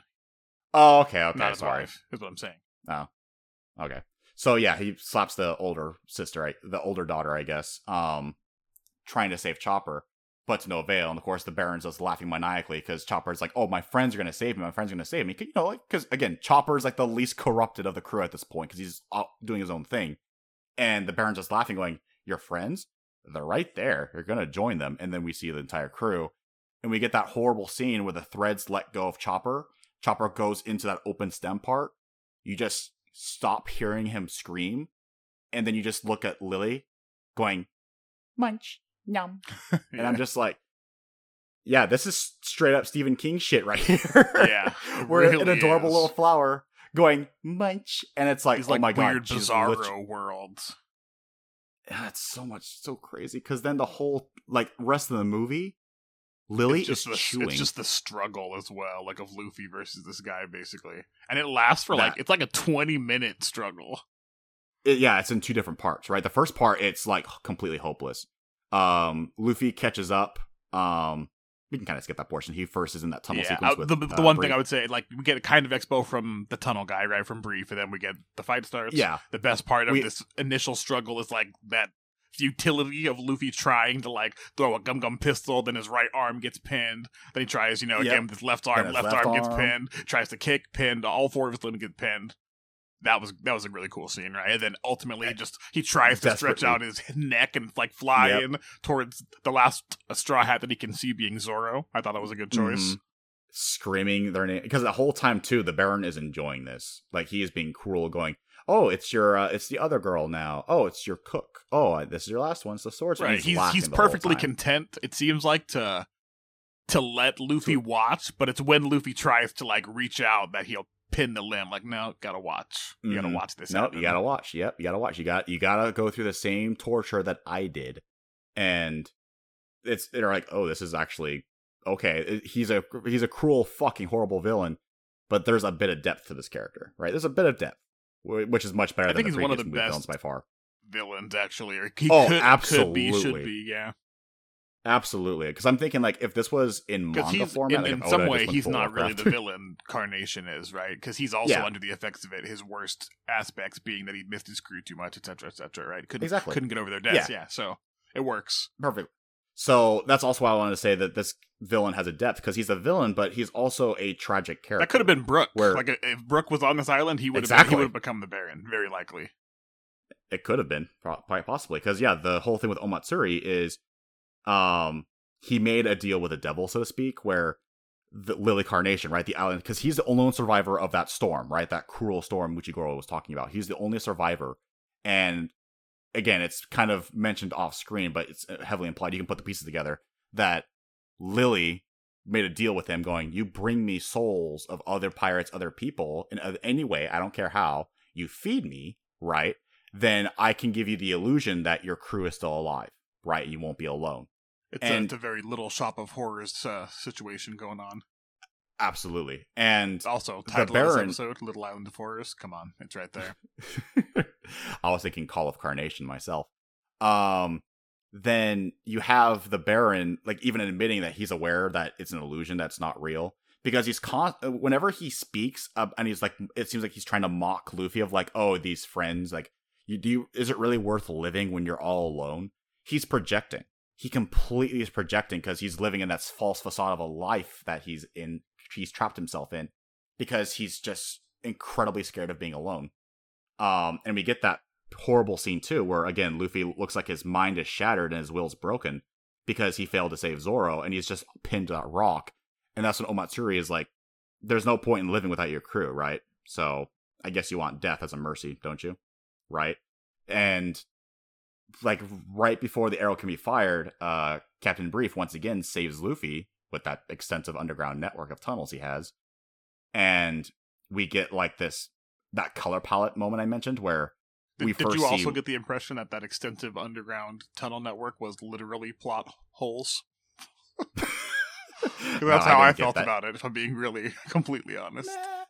I would say, well, we don't know the extent of Brief's powers or, abilities. He's there for quite a long time, because what was clear is that he too was there on the island and lost his entire crew. So you could go, okay, so maybe his talent was that he was a great engineer like Frankie, but like for, tunnels and bunkers and shit. And he's been doing that for like the last couple of years. We don't know how long he's been on the island. Yeah. So I don't know. I can definitely see that joke there with the plot holes. But it's a little convenient, It's a little convenient, I'll say. There was definitely a great moment where the color palette, right, because at this point Luffy is shattered. At this point, he thinks he lost his entire crew. He thinks they're dead. I don't know what's going on either, because I'm going, this is a movie. I feel like they're dead. Right. I felt like that's kind of the climax in a way, because it's the point wherein I felt that Luffy had finally lost his best attribute, which is like he would never give up hope or lose his determination. Yeah. And where right there he kind of did until, inspiring speech from Brief. But there's also the hope that he got from Daisy, because as a callback to Skypiea, right, you always have the little girl with the hockey, but they don't say it's hockey. Yeah, she can hear the voices. Yeah, she can hear the voices of the Straw Hats. They're still calling to him. This is way before hockey, though. I mean, I guess it is post Skypiea, right? It's post Skypiea. That's so you do have Isa. Yeah, so she's kind of like Isa inspired. Mm-hmm. Yeah. And then she's saying, yeah, the Straw Hats are still alive. I can hear Chopper. I can hear your other crew members. There's like 6 voices total. And that's enough to go, oh, they're still alive. And then Brief goes, yeah, so we probably don't have a lot of time. Don't dawdle. Don't think you're alone just yet, Luffy. You still have me. He does that little like cheesy like salute with his finger on his stash, it's a kind of thing. Mustache salute. You're like making a fake mustache. But what I love is after he did that, because Luffy, when he just wakes up, he is like gray. He is zombified. Yeah, he is void of life. But when that little cheesy salute happens and he goes, "You still have a friend. It's me," the color palette slightly returns. There's a bit more color again on Luffy. Everyone else still has color, but he's like gone. It continues as well when the little girl shows up and she says like, "I can still hear your friends." Like when it cuts back to him, he's like even gaining more color. Yeah. And then we get that and then we get that great moment where because again, at this point, the Baron is like trying to fire arrows, randomly trying to snuff out the tunnels, right? Trying to get out the Captain Brief. And you get that moment where Luffy's like walking out of the smoke going, "Oh, it's on, motherfucker." Mm-hmm. I gotta save my crew. I know your deal now. You got arrows. I know what to do now. I got Brief helping me out here. He's got intel. I got a shot, right? You get the music playing, you hear the trumpets going, the drums going, and you think, oh, it's gonna be an awesome like moment where Luffy's gonna have a 1-to-1 combat, and then maybe he beats up the Baron enough, it'll be like Gloria, it'll be like Moria, and then the shadows will just, revert itself after you defeat him enough, right? Maybe it'll be like that. But unfortunately, not quite. You do get a fantastic moment though, where Luffy is running ahead, but Brief is like about to get killed by the arrows. Luffy goes back to save his friend. He just has a giant rock in his hand. Yeah, like a shield. That was and then so it shatters. sick. But then the best part, though, is that Luffy like looks back to Brief like, "No, because you're my friend." And then he finally returns that cheesy salute. And I'm the like, punch right after that was better than like the final fade out punch. That definitely was. He like just kind of blocks it, and then the rock crumbles from all the arrows, and he just sends his fist flying, and the camera kind of like pans and follows it all the way. It was beautiful. Yep, Sakuga animation, just punching him right in the fucking face. Oh, that was definitely fantastic. That was definitely a well-deserved punch, with the emotional ending too, with Luffy being Luffy and returning the salute with the mustache. And also when he's attacking the stem of the lily, looks really good too. When he's like flying through the air.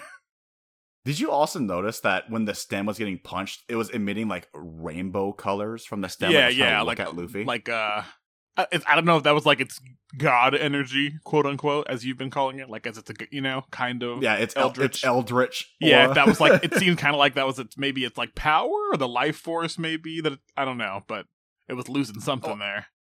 It kind of fits because whenever writers trying to explain like interdimensional shit, like when they go full cosmic, they'll mention like colors beyond imagining. So a good substitute would be like rainbows, where it's a mixture of everything.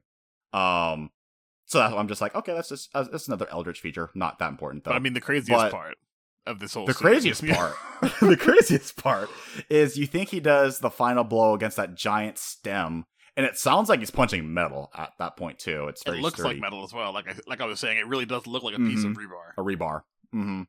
And you get that full shot of the full moon, but then you get the big oh shit moment where Daisy is hearing, the voices aren't coming from that stem, and Luffy does that slow turn with the moon behind him after like the stem is like coming apart. It almost looked like a scene out of End of Evangelion, with you have like the moon shot, when it goes and the like shadows, the red and black kind of silhouette. Mm-hmm. Yeah.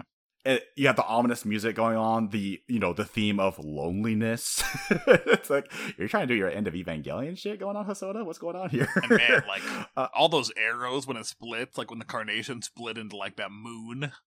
And it's just, they're just floating there. Thousands of arrows. More than that, I think. I think it's implying that it's supposed to be like millions even. But it looks like thousands, sorry. But the main thing was that slow turn that Luffy made, because he realized, oh, fuck.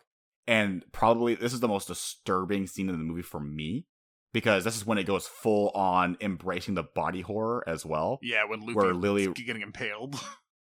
Not that. It's the reveal of Lily's true form, and we see the stem. That's like the stomach of the flower, I don't think right? That was that weird, actually. To me, it was, because it was the silhouettes of all the Straw Hats just in its stomach, and it's still chewing. It's still eating. That part was a little unsettling. That part was incredibly to me, because I'm thinking that they're completely constricted, they're stuck, they're in this deep black abyss, right? And they're getting their life drained out, because at that point too, after Luffy gets pierced by all the arrows, right? And the Baron goes, each arrow represents each day I spent alone on this island, right? After that storm. And then Luffy is like struggling to walk, and again, his color palette's gone. Yeah. He's struggling to walk over, and you start hearing the whispers through from the Straw Hats. You hear them going, Luffy, Luffy, Luffy. Like they're like, with like the last inch of their life they still have, they're calling for help. And now we, the audience, can now hear them. And meanwhile, that full moon is starting to set in the background, and that tells me that's their time limit. If that full moon goes away, they're dead. And it's like more than halfway down. So I'm like, we're fucked at this point. And then Lily goes full on, like you mentioned, Piranha Plant, but much more frightening, right? He starts going full laughing. Yeah, this is when he goes demonoid Piranha Plant. Baron Omatsuri lets down his palm tree looking hair, and now he just has his hair down as the Lily on the shoulder is like taking full form. Then we have a strike of bravery by, again, not Usopp, Papa, when Daisy goes, when Papa asks about her hearing, it does seem out of place, I will say. This came out of nowhere. Right. Where Papa was asking, like, where'd you get your hearing? And then Daisy goes, I don't know how long I've had this, but I'm guessing from Mom. And I always overhear you trying to act strong and brave, but you don't have to do that. We know you're strong, right? Again, reaffirming that even this girl is wise enough that, yeah, true bravery and strength is acting at the key critical moments. But I'm also going, he let Chopper be eaten, though. So I'm not feeling it right now. He brought it back around, though, right? Because earlier, Baron tossed aside his bow, right? Because literally all the arrows are right there from the former stem. And he is just laughing and just cruelly looking at Luffy's suffering. But the Papa gets his bravery. He grabs an arrow, grabs a bow. Again, the long bow that physically requires an immense amount of strength. This little pipsqueak looking dad. He pulls the bow out and he's struggling to aim, right? Both from like how tough it is to pull and from fear. Because then Lily looks around and goes, oh, you're doing something? I guess I can eat one more, right? But then everyone goes, you can do it, Papa, you can do it. And then fucking lets out one final roar, lets the arrow fly, direct hit at Lily, and it bursts. Surprisingly fragile. I'll say. And yeah, so again, also true Lovecraft, that arrow would do nothing. Yeah. However, I also give it a pass because the arrows are from Lily itself. True. So what's the only thing? So that's an incredible little reference there, where it's the only thing strong enough to pierce it, to destroy it, is itself. so all you just need is the right guidance, right? In this case, it was Papa with the bow and arrow. When I said I wanted to talk about this guy earlier, great moment, came back around. Like you said, he did kind of fail in the beginning, but man, this guy gets no respect. Literally doesn't even have a name. He's only referred Papa. to as the dad, Papa. We know the family name, but I wrote them down somewhere, but it starts with an O, I think. But I'm just whatever. It's another O name. But yeah, the arrow flings, it kills Lily in incredibly gory fashion. I also got a little worried too, because I'm like, well, Lily came apart. Where are the Straw Hats? Are they the Gourd too? That's why, I never really thought the Straw Hats were inside Lily when it was doing that statue thing. I thought it was more of a taunt, which is why it didn't disturb me necessarily. I can see that, but when I heard the voices, that sold it for me. I'm just like, fuck. That's when I got it. But then, so then one final moment, because at this point the Baron's breaking down, right? Because this was his illusion. I had to just take care of this eldritch god, and I can pretend that my crew is still alive. Which, by the way, after the Straw Hats were eaten, the crew were acting like they were being re-energized and waking up because they felt like they were drained and tired before, because again, Lily was hungry. But because they're feeding on the Straw Hats' life force, their energy, their souls, they got woken up. But then when Lily got pierced, while they were jumping and celebrating, just instant, no transition effect or anything, they just turned into sprouts. They turned into plants. That's it.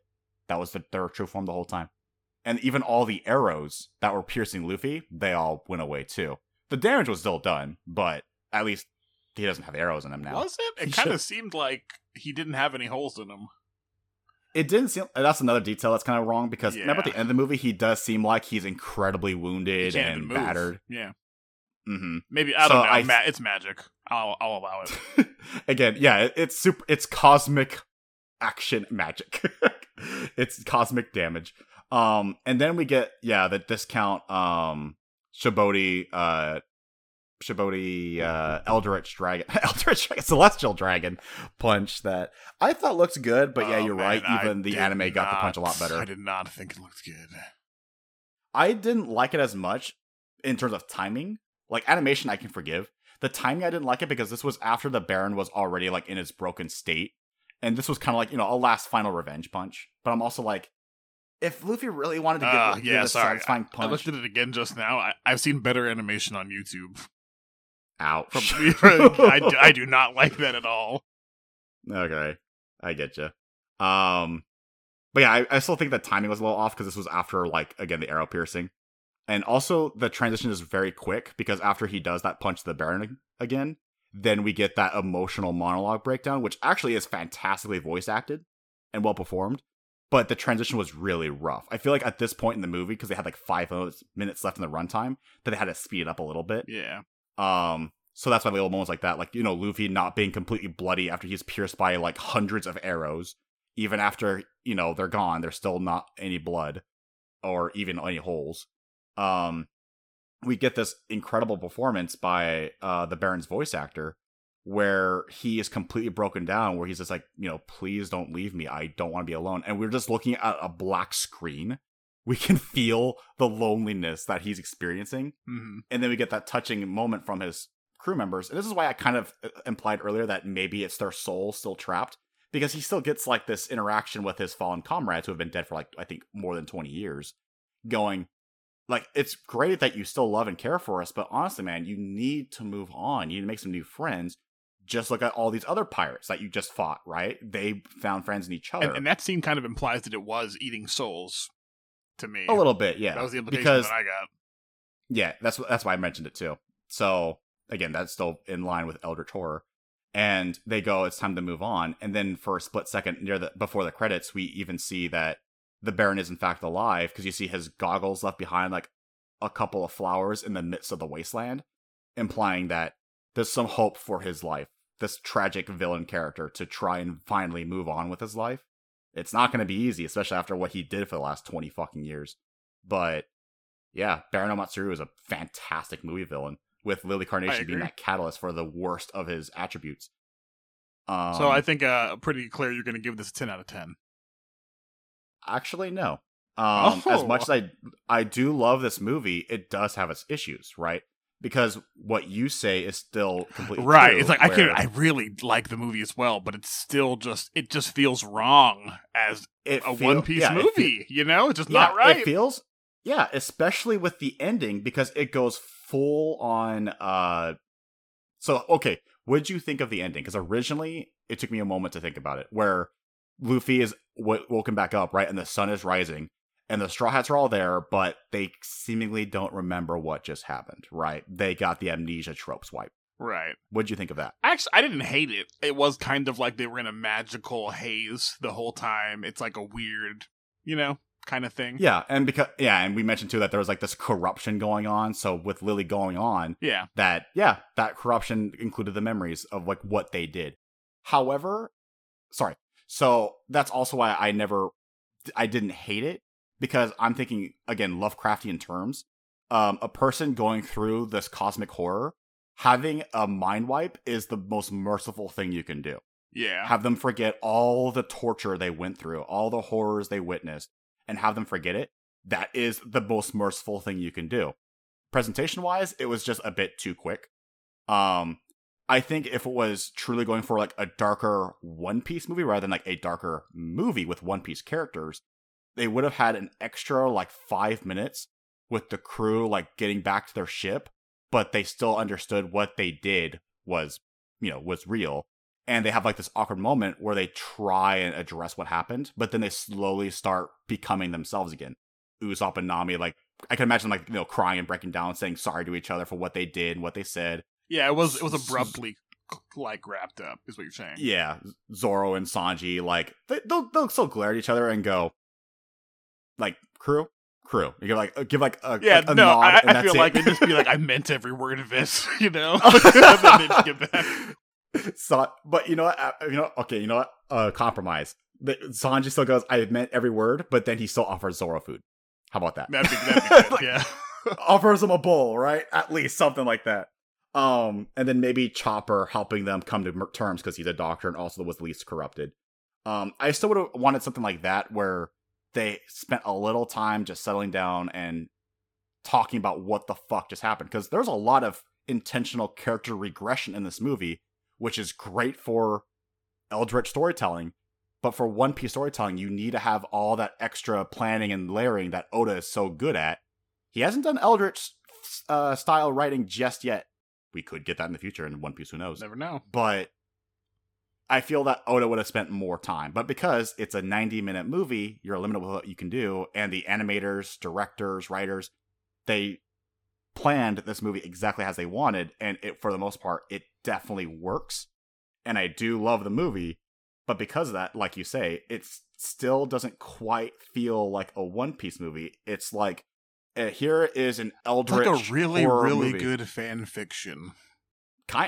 It's like a fan fiction I would try and write it.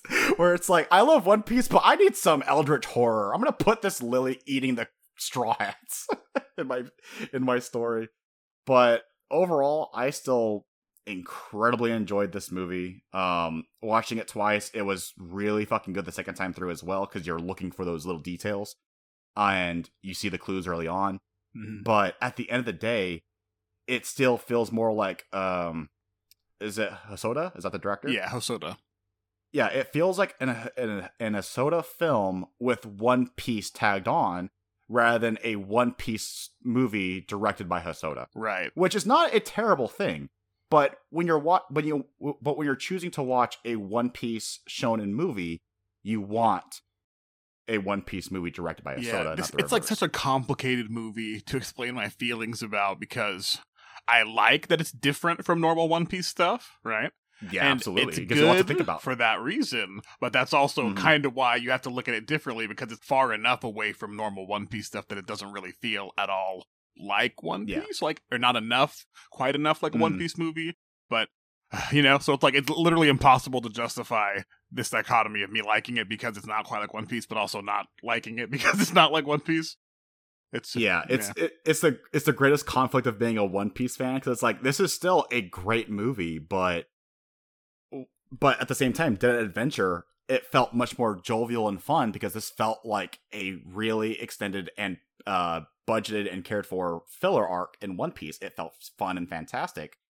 And this one, while we're continuing Dead End, while the characters are true to themselves, we get like probably one of the best scenes with Nami in a long time, even in the manga, right? That bar scene, Zoro included. I still give him credit for that scene too, even though he didn't do as much.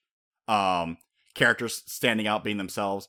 While as this movie, it was a big experiment, and let's have active, intentional character regression. And why are they acting like this? Well, it's a bit of Eldritch cosmic horror. At the same time, it's also them fighting against one another, so it feels a bit organic. But if you are a true fan, you understand that this is not this easy. What the hell's going on? And then you get the last third of this movie, and you're going, oh, we're just going end of Evangelion at this point. And instead of Shinji, we have Luffy.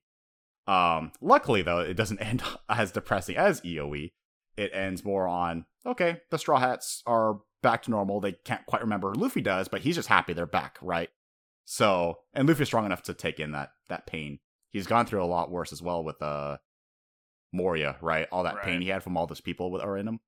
And then Zoro took the pain after that.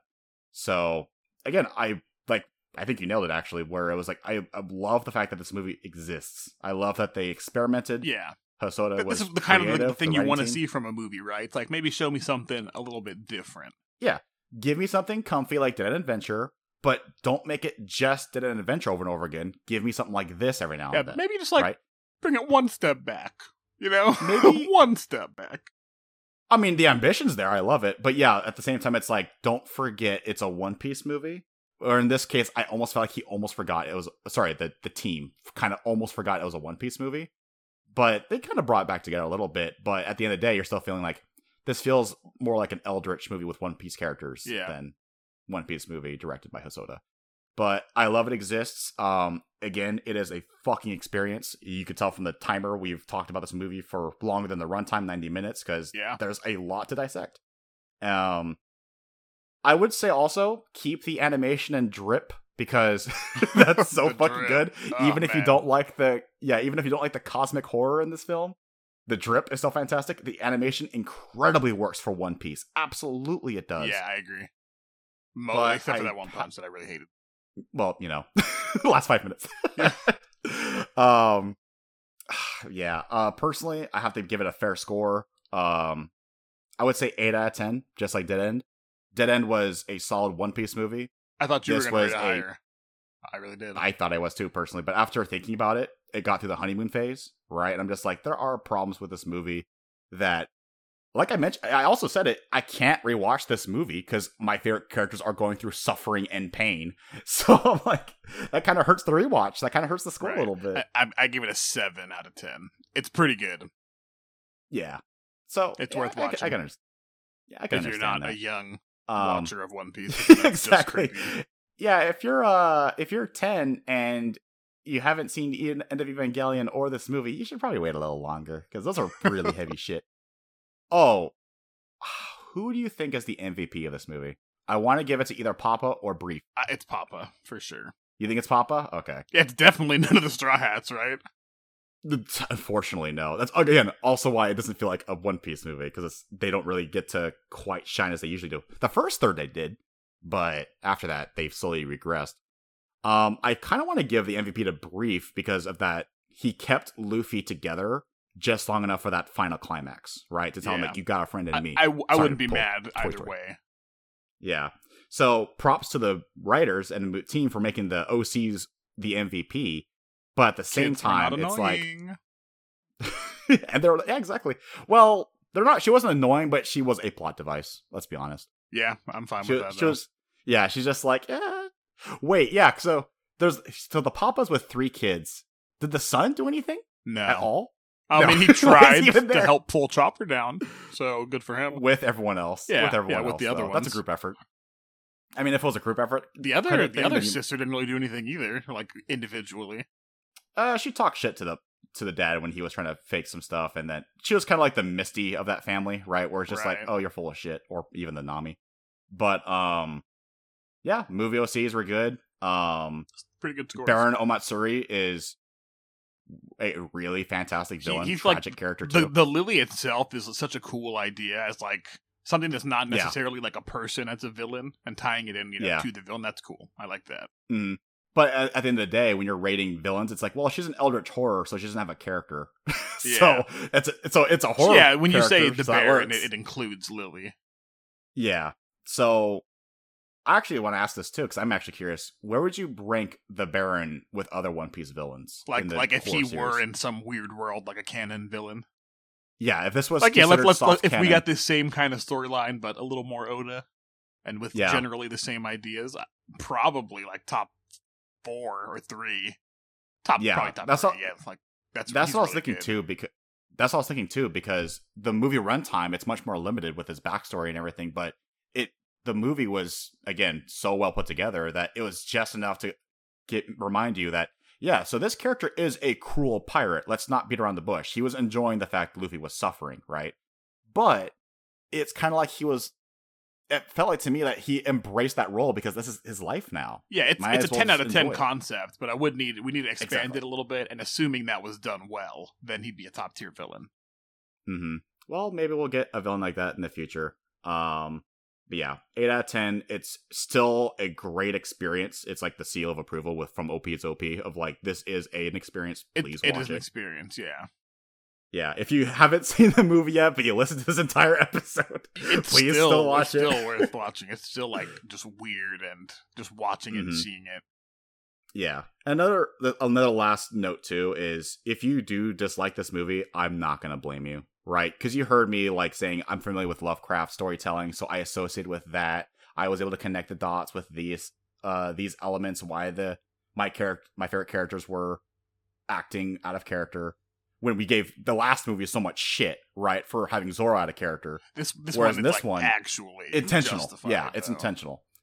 But it also lacks that shonen formula of like having a character explained to us directly. Like if this was, I guess, even Oda. If this was in manga, One Piece, they would have explained how like the Baron was being tortured as well, and by this plan that brought out the worst of people. But yeah, they would have explained everything.